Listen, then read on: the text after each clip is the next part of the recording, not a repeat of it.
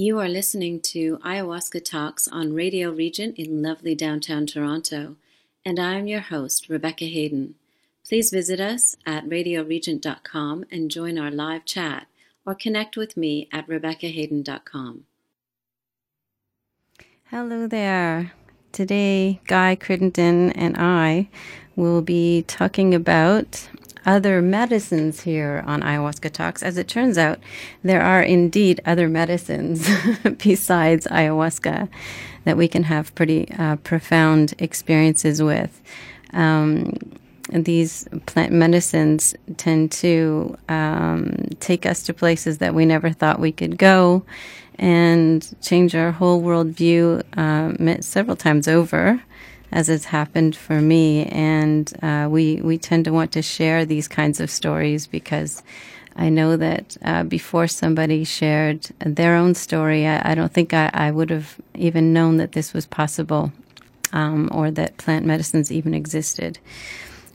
So I guess today I'm wondering where we should begin. We actually had a short discussion before the show about using psychedelics well in advance of any plant medicine experiencing and discovering that they actually had hinted towards some possibilities in the future. And I know that Guy is going to share a short story on that. Yeah, and I'm going to make it very short because our intention in the program is not really to talk about what society traditionally refers to as drugs.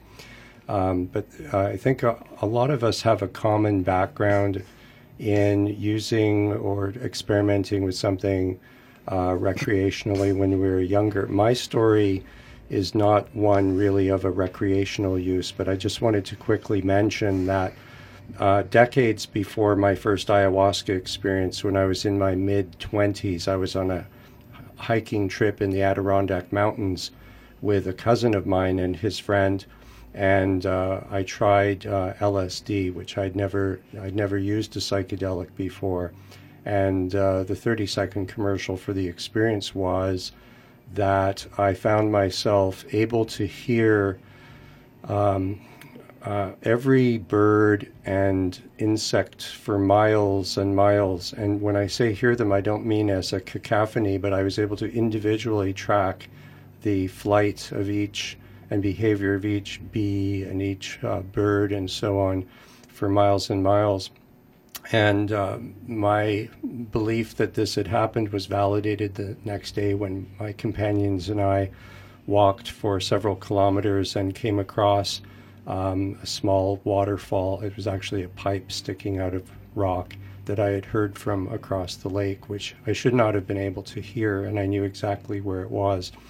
So the point of that story is simply that that opened up my mind to a new possibility many years ago, that my consciousness was much more than I had been led to believe, and that perhaps consciousness wasn't restricted to inside of my head, but also that a lot of my normal, ordinary state of mental function was screening out as much as it was screening in experience. And then, of course, later, when I traveled to Peru in late 2013 and began to work with Amazonian teacher plants, I then I didn't have that experience, but I began to work with plant teachers in a way that was more ceremonial or more respectful, more guided. And, this was terrific. So I guess all I'm saying is, actually, I think what we might want to dwell on, Rebecca, just for a moment, is something we were talking about earlier, which is that people may have encounters with things like mushrooms and things when they're teenagers and they're using them recreationally, and they'll experience colors and they'll have fun and they'll laugh and they'll giggle, and we've all heard those kinds of stories. But sometimes people don't know quite what they're messing with, and they may find themselves having what they think of as a bad experience, quote unquote. But what's actually happening is the egoic structures of their mind are being dissolved or going through a boundary dissolving. And this is something that I might seek out, but I can imagine it would be terrifying if you weren't expecting it and if you spent the night fighting it. Yeah, I agree. I don't know, it's really hard to remember a lot of detail about experiences I had when I was younger, but I do remember that I had experiences with cannabis that I put down to paranoia, and this was just the Band-Aid word that people used for you can't have fun with it, so we're going to call that paranoia. And I went along with that and said, okay, yeah, that must be what it is, because I went into a very intense state when I experienced cannabis, and I couldn't sit there and party and listen to music and giggle like the rest of them. And there was one that stood out, though, that happened later when I was a little older and decided to try it again. And it was definitely a very intense communication. And during that period of time, I had the thought, I know that when I come out of this, I'm not going to remember all of this. And of course, that's now familiar from plant medicine experiences. But another thing that I wanted to share today, and that both Guy and I were talking about, is how these medicines work together, which is truly phenomenal. Yes. My first medicine was Iboga, and after Iboga, I was, and like months and months later, after a lot of personal upheaval, I was ready to do another medicine, and I was hoping for ayahuasca, but I was led toward peyote, and I trusted this. And I remember coming across a woman with Mayan roots. I was in Mexico, and she gave me a Mayan massage, but there was a very spiritual aspect to this whole process. And she said, I told her about having done Iboga and that I was going to do peyote, and she said, all of these plants work together. And not long before I did peyote, I was curious about the experience to come, and I was thinking about that as I was slipping into sleep. And when I was in that half sleep, half awake theta state, I started to have visions with my eyes closed, and they were all triangular and very colorful. And of course, as soon as I got to the place where I was going to experience peyote, I could see these same patterns weaved through all of the local clothing made by the Huichol people. And it became very clear that this was the kind of, visionary experience that people generally have on peyote. And sure enough, I did. But in advance of that experience, the person who was administering it was making me aware of the tradition of offerings. And he said, there's something that you have to offer. And immediately in my mind, popped into my mind this crystal that I have. It was a jade crystal on a chain, and it was used for dowsing, which is people using it to get answers to questions. And it never worked for me. It was something I felt really uncomfortable. I bought it on a whim and just could never really diligently keep at making it work. And I've seen other people do it, but it didn't work for me. But I kept it. And immediately I knew that this is what I had to give. And I told him that, and he's going, no, just get something locally, buy something from the locals, which of course I was happy to do. And up we went up this mountain, and there was a whole ceremony. We were supposed to give our offerings, and this thing that I bought to replace the thing I knew that I needed to offer was missing from my backpack as we got to the top of the mountain. So there was just this series of events that kept confirming that this thing that popped into my head I knew I had to do, and my intention was to access that part of me that, I had this message saying everything you need is inside of you, and my response was, okay, show me what that is and how I can access it and use it, to help myself. And so there was this dowsing stone that came to mind, which is all about getting answers to questions. and it was at home in Toronto, and there I was in Mexico. I went through the ceremony, had a dark experience, but a really helpful one, taught me a lot. A sort of egoic death in a way, and a big education about how I was relying on intellect to get me through a lot of things, and that it wasn't going to help, and it was harmful. And I knew that this was lingering in my mind about this stone that I had to offer, and I knew that I had to bury it. I went home, and the earth is frozen. It's January. I can't bury this thing, but I've got it in my mind that I have to do it. Anyway, then I went, and finally ayahuasca was ready for me. I went down to Peru, came back, and as soon as I came back, of course, the earth is ready, for this burial, and I buried it as soon as I came back. And then sure enough, this guiding voice kicked in, and it's been with me ever since. Oh, so you feel that the ritual of burying this dowsing crystal was related to some opening up of your third eye kind of thing? Well, I mean, this is the way that these things rolled out, so it was hard not to see a theme there and a connection between what the dowsing stone was supposed to be doing, and how I was asking for guidance, really, for accessing this thing that could help me. And anyway.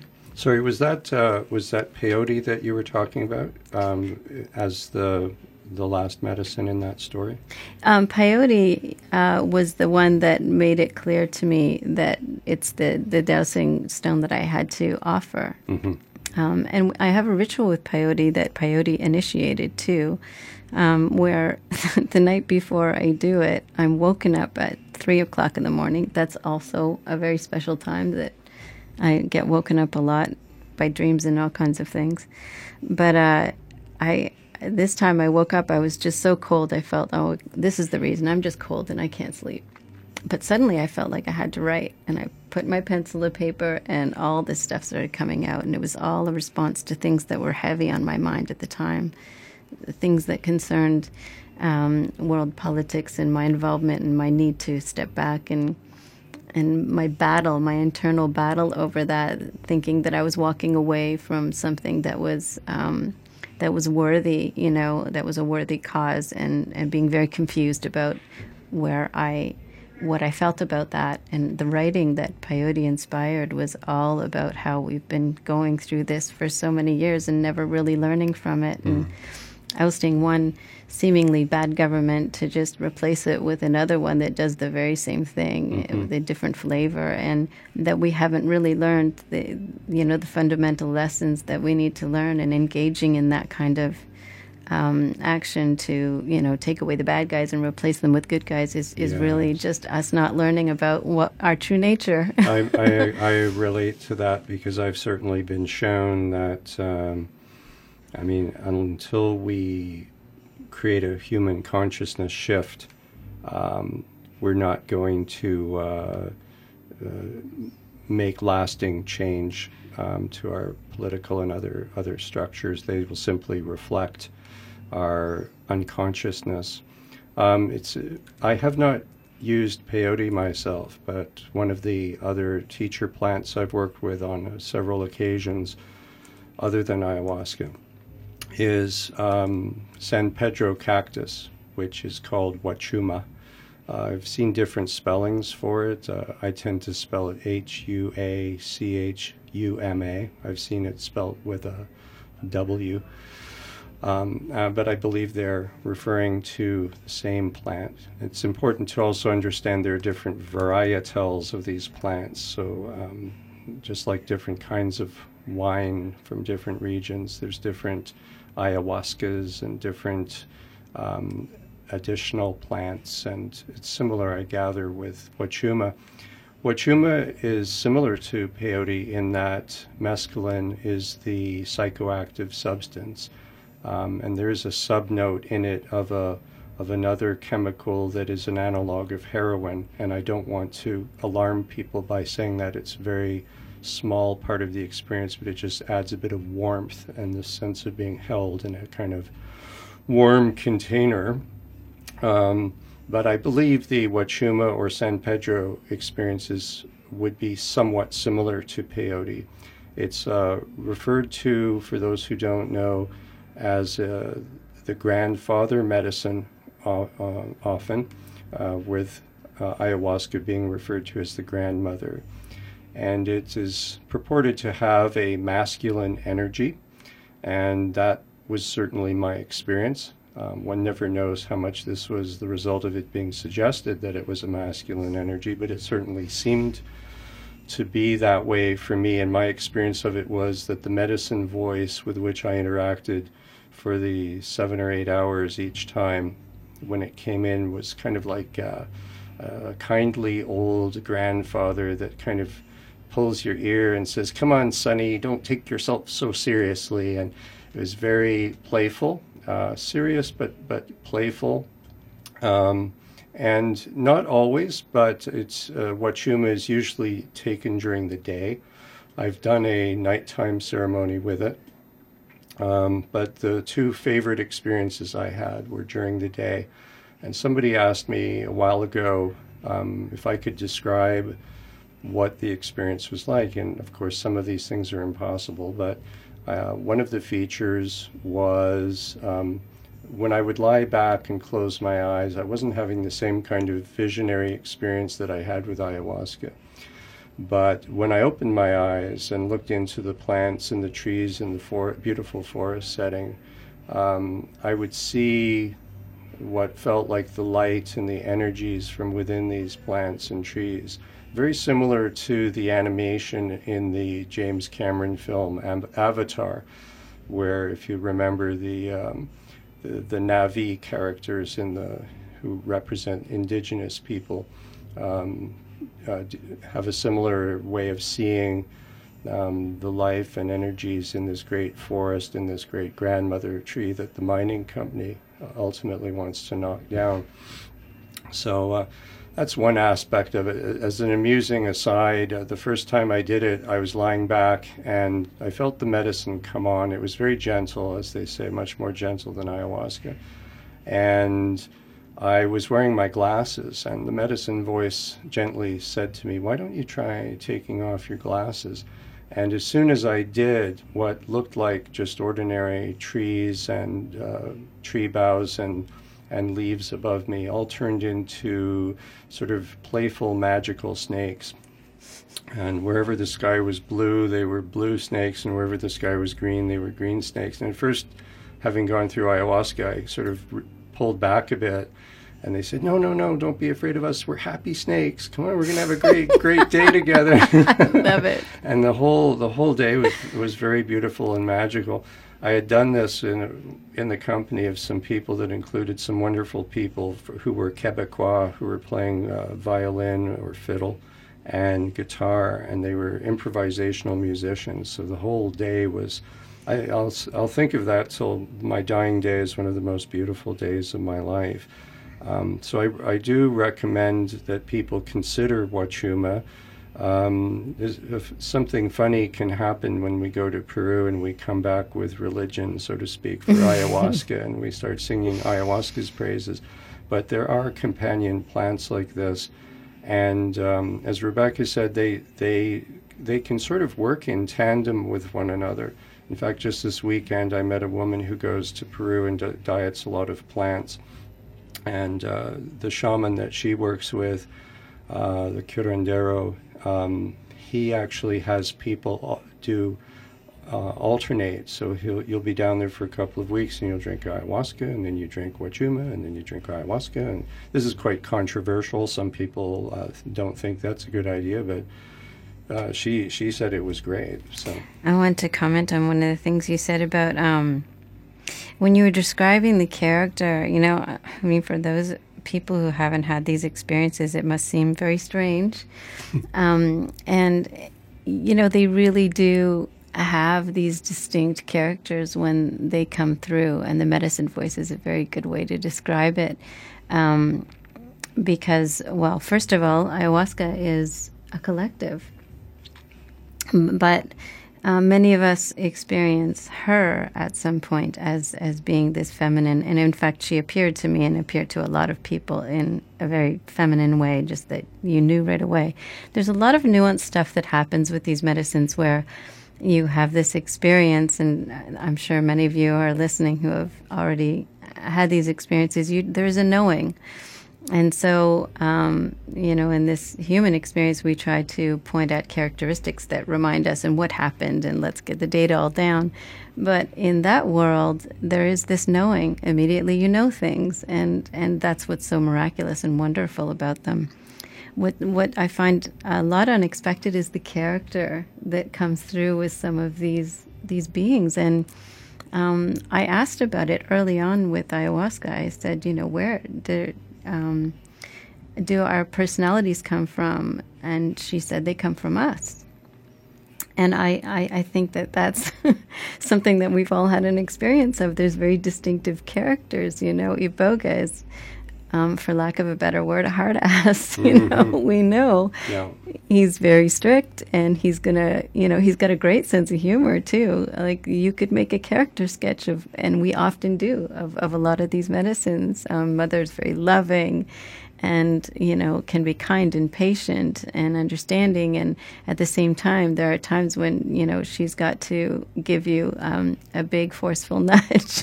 I find with ayahuasca, a common pattern is that she shows you what you need to be shown, whether you ask for it or not. I recently completed That's the same with that iboga, by the way. I bet. With the San Pedro cactus, I did an all-night ceremony quite recently. It was very beautiful. It was a very, very different style. It was a guy from Europe, and he seemed to channel a kind of medieval European shamanism. A lot of my visions were quite. They looked like carvings from a cathedral or something in brown wood. It was very different, and we were sitting up at the end of our mats all night, sort of straight back, no going to sleep, no lying down, at least until the last part of the ceremony. So it was very physically demanding. And we were all invited to help hold the energy and hold the container. But what I found was that as this shaman said, Wachuma is a medicine that gives up its secrets a little bit more guardedly. I found, and it was true, you have to kind of pay close attention. It's more like being whispered to than shouted at. It's easy to miss the lessons, actually. So you will find in your journey, if you choose to work with these visionary plants or teacher plants, that each one will have a different personality or style. They complement each other if you're handling them with reverence. And it's a matter of, in a sense, learning.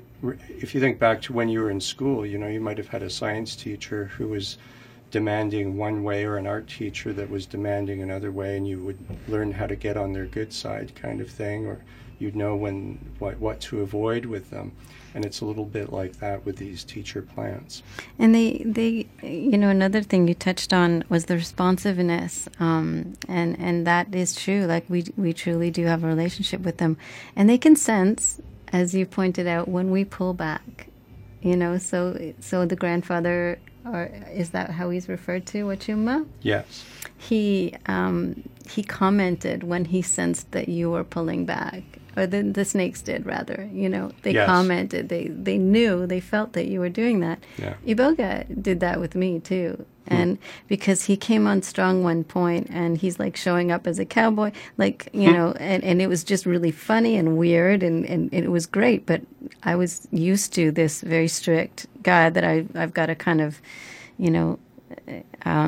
suck up all my nerve to face, and then there he is, like showing up like this ludicrous person and making me laugh, and then and I pulled back a little bit inside, and these things that are happening inside of us have this much greater significance and much greater impact than we realize.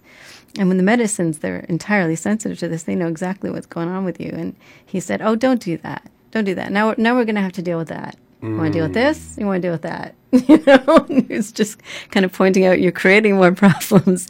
And then I just said, I'm sorry, I'm not used to this. Like it's like you're being so casual, like you know me or something.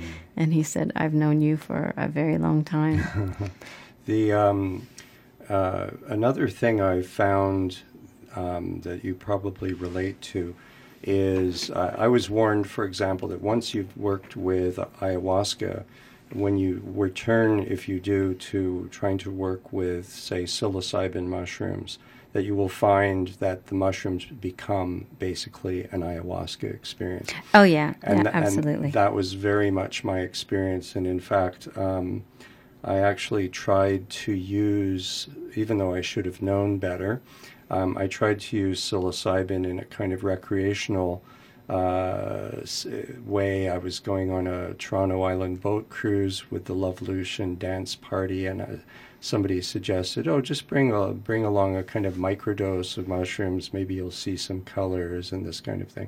So I took what for me would be normally a very small dose of these, not even a breakthrough dose.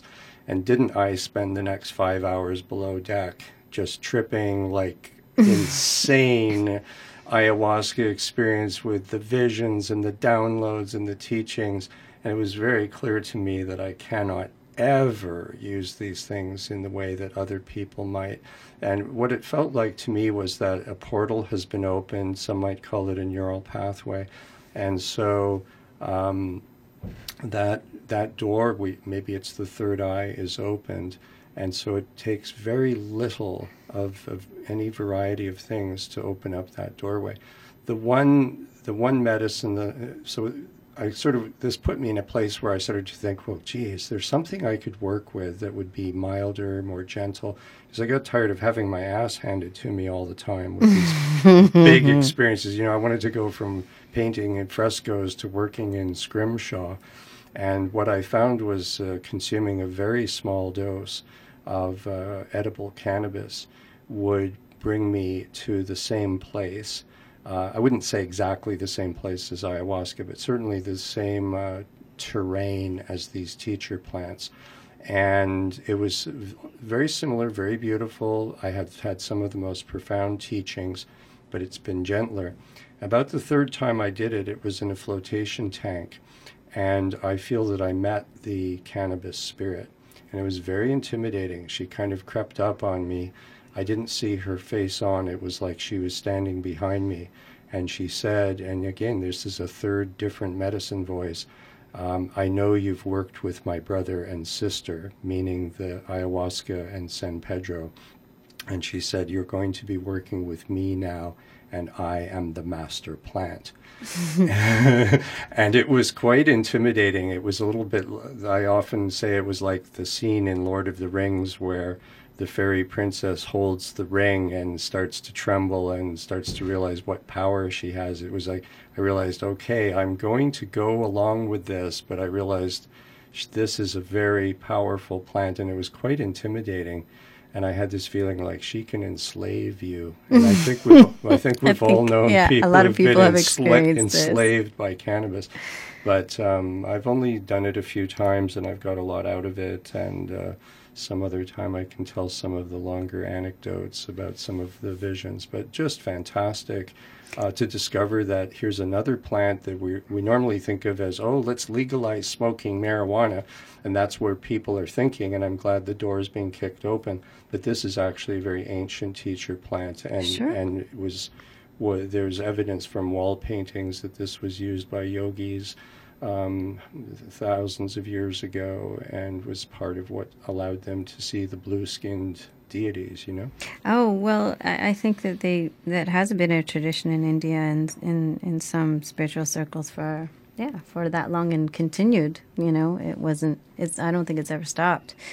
But it's interesting that she used the word master plant, because there are a lot of people who are saying these are these kinds of plants and those are not, and there's this whole hierarchy that's given, and there's something inside me that really kind of wasn't all on board with all of that, you know.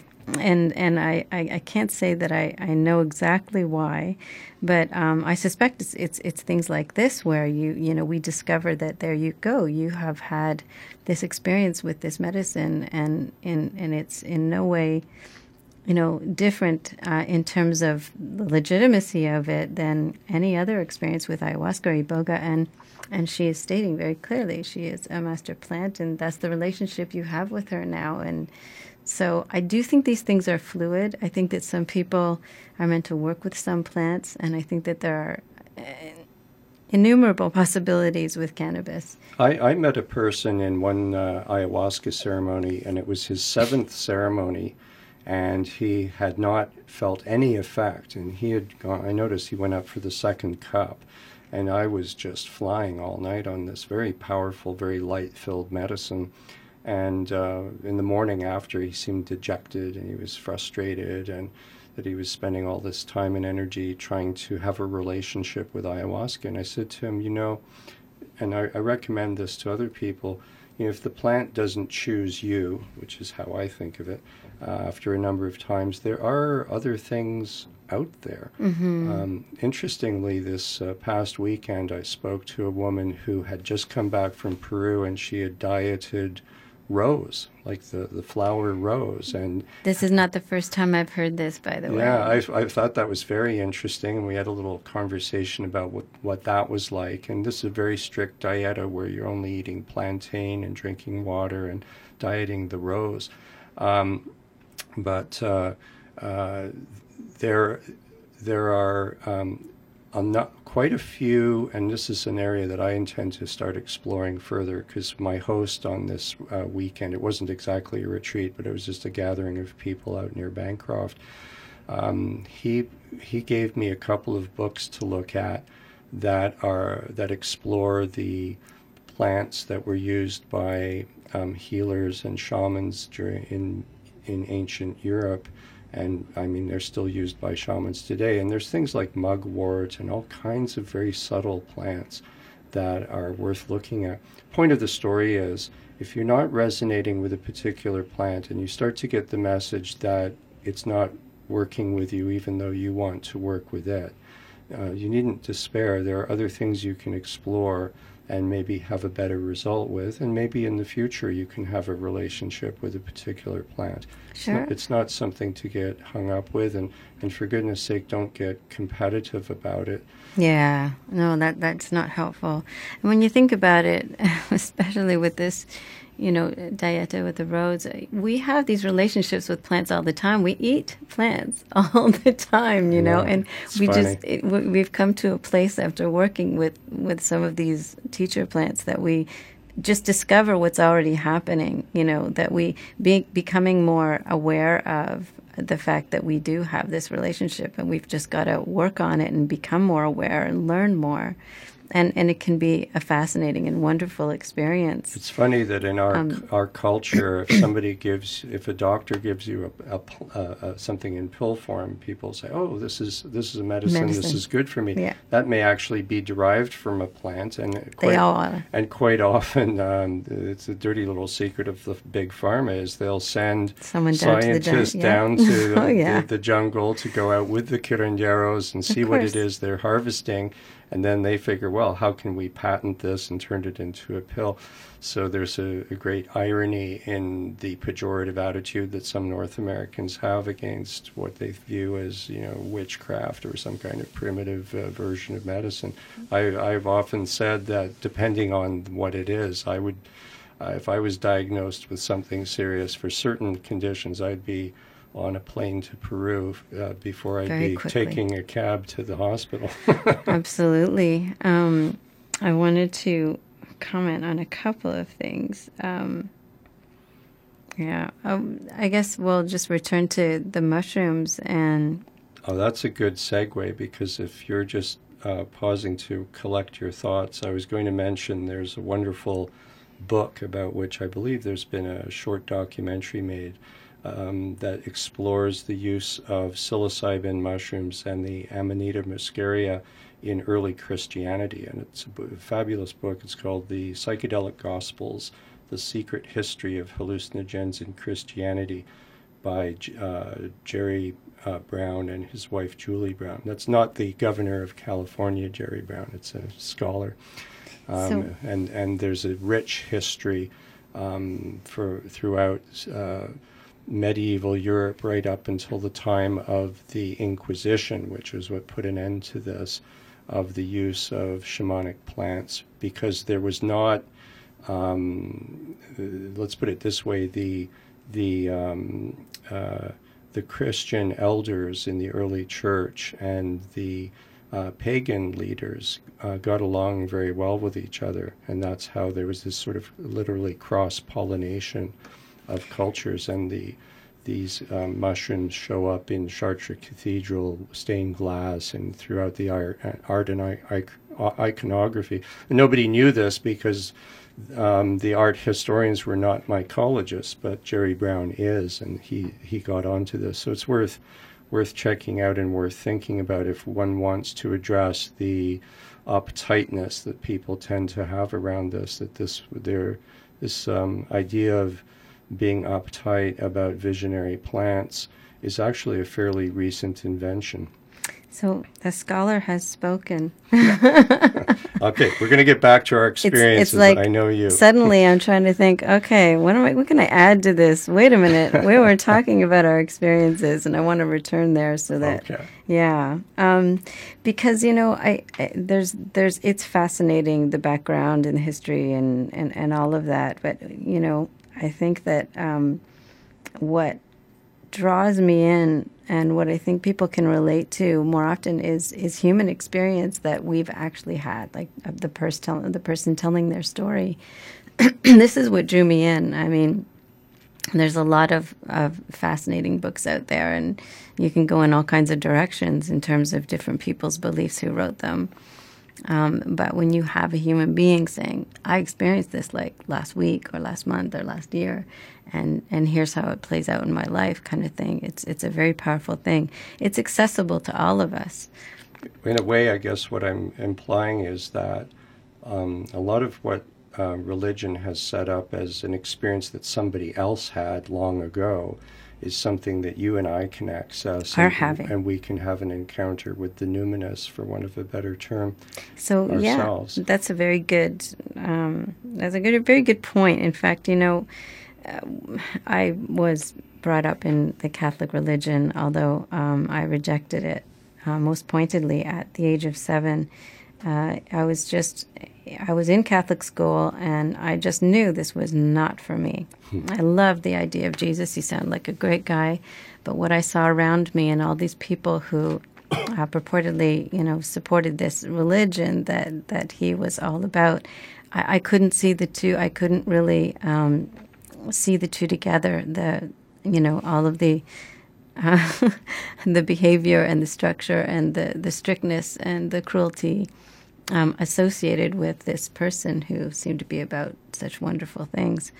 But years later, I have these experiences with teacher plants, and the kinds of things that they're teaching me and the kinds of experiences I'm having with them, even without having ingested anything, for years afterwards, I start to understand the stories in the Bible a lot better. I start to understand the people who hear these voices, yes, and are being told to do things and are being made to understand that the way that they're living has to change, and are being helped to understand, a better way of viewing the world and of approaching it, and the importance of love and the power of it, and not to be seduced by, these other things. And all of it suddenly makes sense to me. I mean, sure, there are still things that are mysterious about it.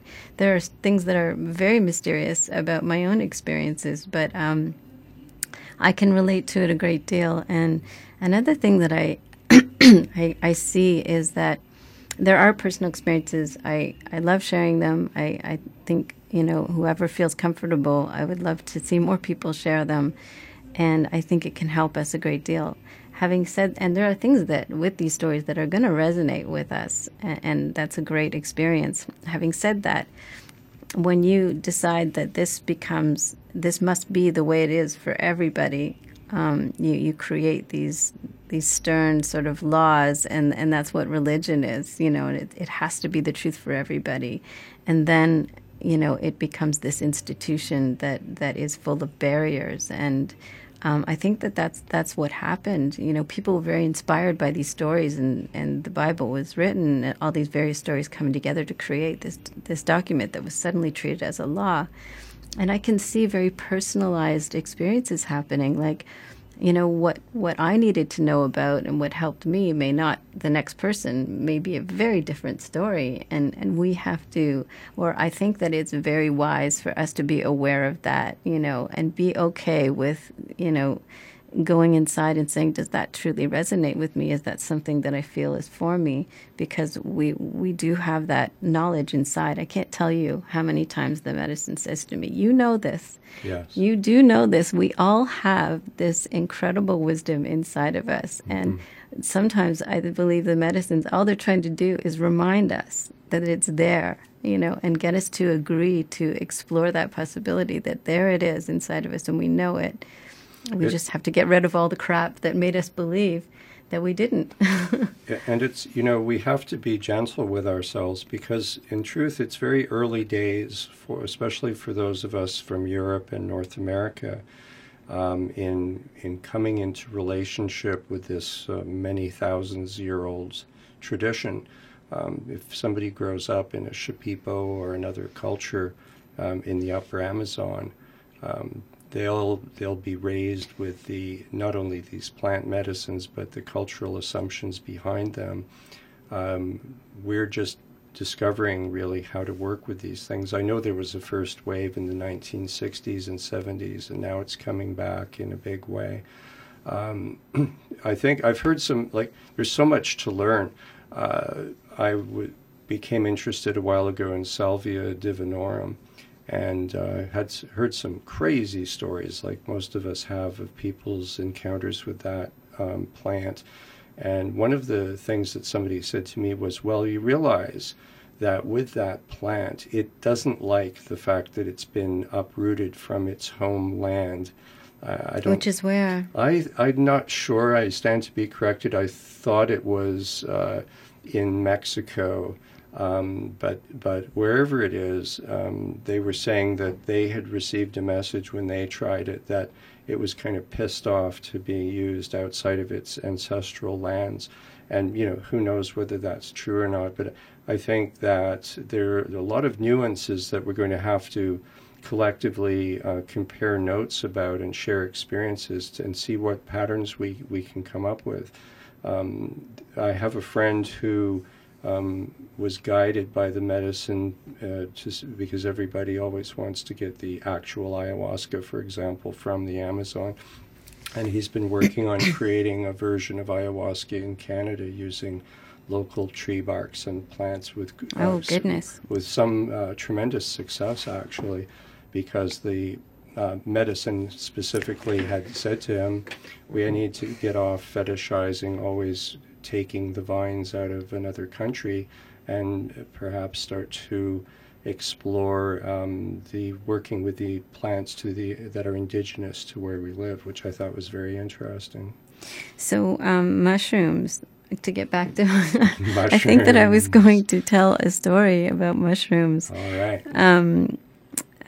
Yeah, you were mentioning that you can't take them recreationally anymore. I guess that I did when I was younger too, of course. But, once you're on this path, I don't think that that's possible. And I don't know that I would ever really want to. I mean, but sometimes, my intention is, hey, I've learned a lot. I've had a lot of challenging situations. I continue to. It's fine. I respect that. But sometimes it's like, hey, let's have a lighter medicine experience, can we? Yes. For this once, please. And they seem to, I mean, they take it under advisement, but in the end, they give you what you need. and we, I guess, have to appreciate that they're in a position to understand that a little better than we are. Otherwise, we wouldn't be going to them. Yes. And yeah, I had this one experience where I wanted to have this lighter experience, but I needed to be told some things. And yeah, these medicines working together, this experience hinted at, and actually, very strongly about, moving away from certain people whose presence it just wasn't healthy for me to be around. And then, of course, when I experienced ayahuasca after that, she was just, downright very direct and very powerfully warning me about this and showing me and making a very strict and loud point of it. It's funny. I've had a range of experiences with psilocybin. The one I mentioned that was more of an ayahuasca experience, and it's a couple of summers ago. I was on a paddling trip with my brother and consumed psilocybin mushrooms in a capsule form, and went for a paddle and crossed a little bay. This was way up in the north.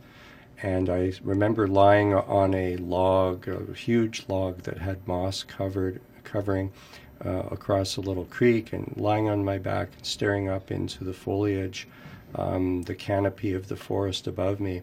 And what was interesting in that one was it wasn't so much the kind of teaching sort of thing in that sense, although I guess all of it's a teaching.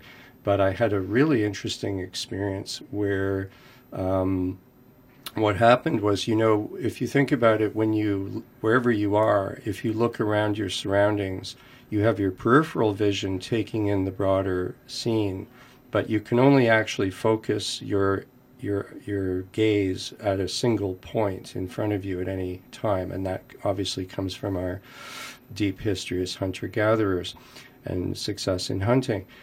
So what happened in this experience was that my ability to focus my gaze became dispersed. So in a sense, my focused vision became my peripheral vision. And so I was able to simultaneously focus on every detail of every leaf and every branch and every twig up in the forest canopy. And it was absolutely marvelous.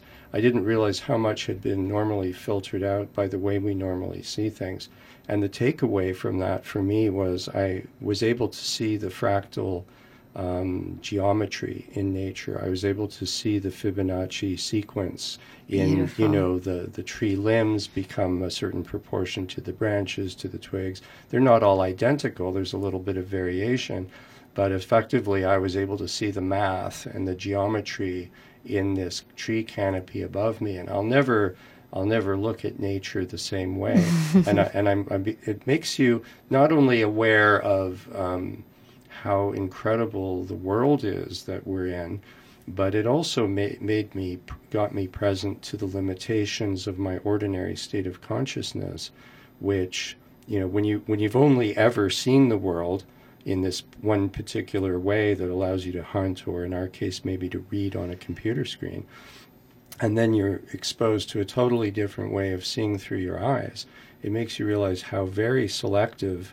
the ordinary human experience is. Oh, yeah. When you were describing that, I was wondering how many animals actually see that way, Oh, yeah.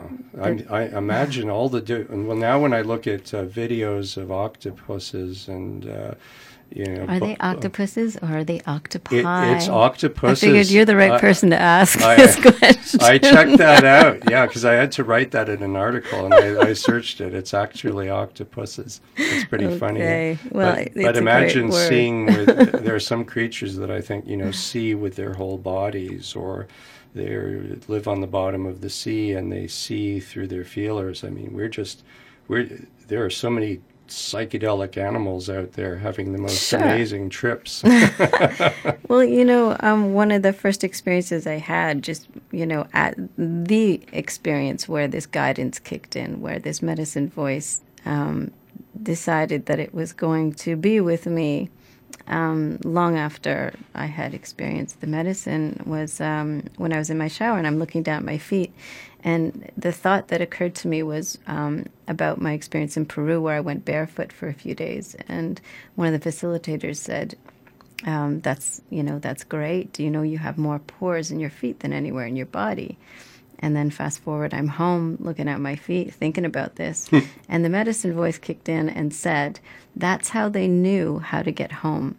And immediately I knew she was talking about early indigenous cultures and how they navigated their world. So they were seeing the world through their feet. Oh, wow. That's really interesting. They were literally feeling their way home. Yeah. Isn't that cool? I love Yes. that. Some of my own journeys with different plants, especially ayahuasca, but also wachuma and others, has got me present, and that experience I had with the LSD and the supersonic hearing has got me present to the reality that we were trained through childhood in industrialized countries to sit at desks under fluorescent lights and do repetitive tasks, calculating, writing. So all of that sort of natural affinity was kind of trained out of us. We have to work very hard to have that sort of natural, and you just imagine somebody growing up, whether it's somewhere in Africa or in the jungles of South America, and you just imagine the natural literacy that they have and their ability to hear and their ability to mimic the calls of almost any bird or animal. They just have, it would be such a rich experience, and you'd be feeling it through your whole body. We have to work very hard to get out of our heads after, depending on how long you stayed in school, anywhere from 13 to 18 years of this conditioning that makes us good little factory workers or office workers. One of the experiences I've had was I was directed towards certain oils, to use. One of them was sesame seed oil, and I learned that there's a rich history of that use in India and for certain things. So it would never have occurred to me to use it before, but this is when I was also getting into making things for myself and these essential oil blends. And I was curious as to, because everybody knows that, for example, chamomile is good for your stomach or for calming or for this or that. But what about these blends and what's the significance of them? And there's this vibrational aspect to it. Vibration and frequency, and something that we can measure in plants and in us and all the rest of it. Mm-hmm. And then there's our relationship with nature, which we're divorced from in the city. We're divorced from even in many places where we're not actually immersed in nature like we were in Peru and all the rest of it. So this is a way of us, these intensive, potent oils are a way of us reestablishing that. Yes, interesting. Like there were times when I'd go through this period and I'd hear, lavender is your friend.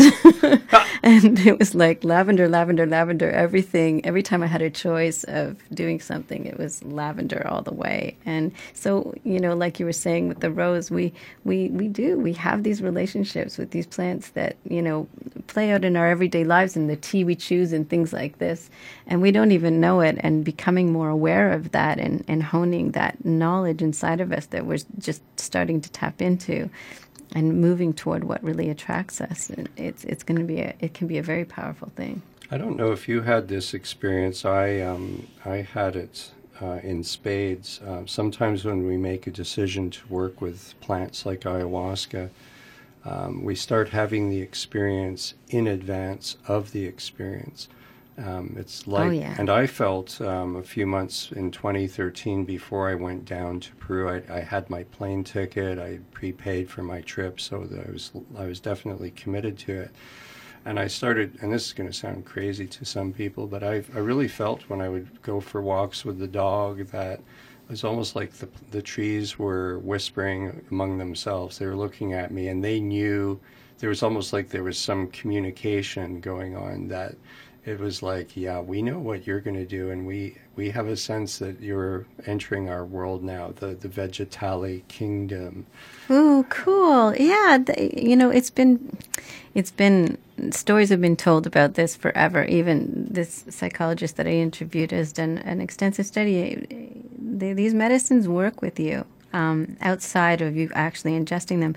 And what I find, and what a lot of people will confirm, is that once you make that commitment, once you're like, I've made the decision, bought the ticket, whatever the case may be, made some kind of action that was the commitment, then that's the point at which they begin to work with you. And I think they talk to each other. That's the other thing. Oh, yeah. I think it's a little gossip society.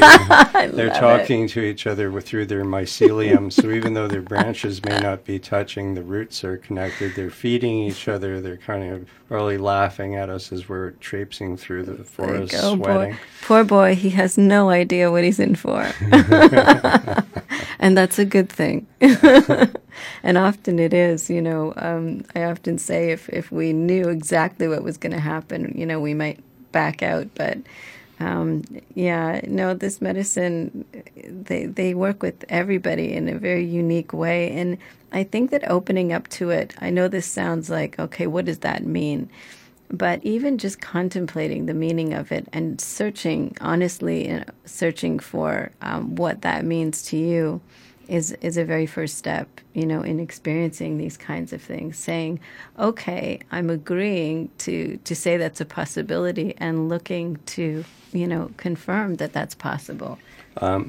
I know that we're almost out of time, and I think we'll probably have to save conversations about DMT and toad medicine and combo and some of these other things for another time. Absolutely. But you brought up iboga. We've kind of covered a few of the plants that are close to the ayahuasca family, but maybe we could go out with you talking a little bit more about what iboga is.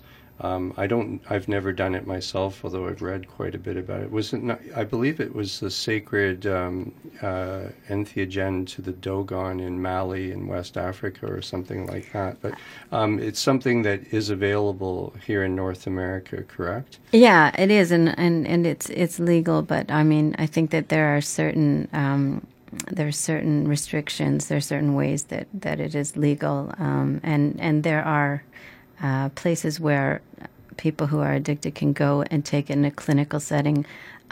Personally, I would recommend doing it more traditionally, but everybody's got to make their own decision. There's iboga is a tree. And ibogaine, which I think is derived, or ibogaine, which is derived from. Yeah, that's the concentrated stuff that they put in a capsule. But you did it in more the traditional way. Did you have to go out to BC to do that? I know there's retreat centers out there. Originally, I did it in Costa Rica, actually, and then I did it here. But there's the bark of the tree itself, and you have to ingest that bark, and that's not easy always, but it's well worth it. And then it's often followed up with a dose of the potent stuff. I heard that some people, one person was telling me she did it over a course of a couple of days, and she would be redosed every hour or every couple of hours.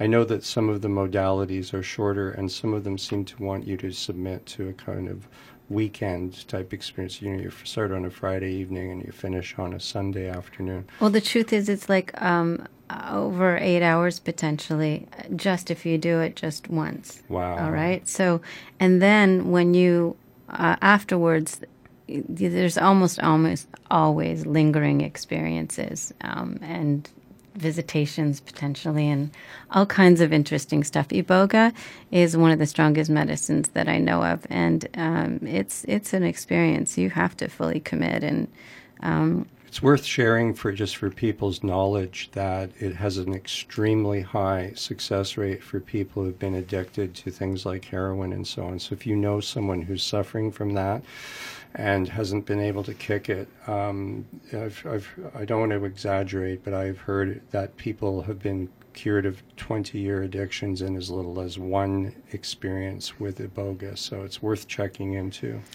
Yeah, it is. And Michael Cassidy has a lot of information on that too. And we do Iboga Talks here every now and then, and we will do another show on Iboga for sure. But I'll talk about it more next because Guy and I, we have to sign off now, and we'll definitely do another show where we talk about more of the medicines. Okay, thank you so much for joining us. Bye, everyone. Bye-bye for now.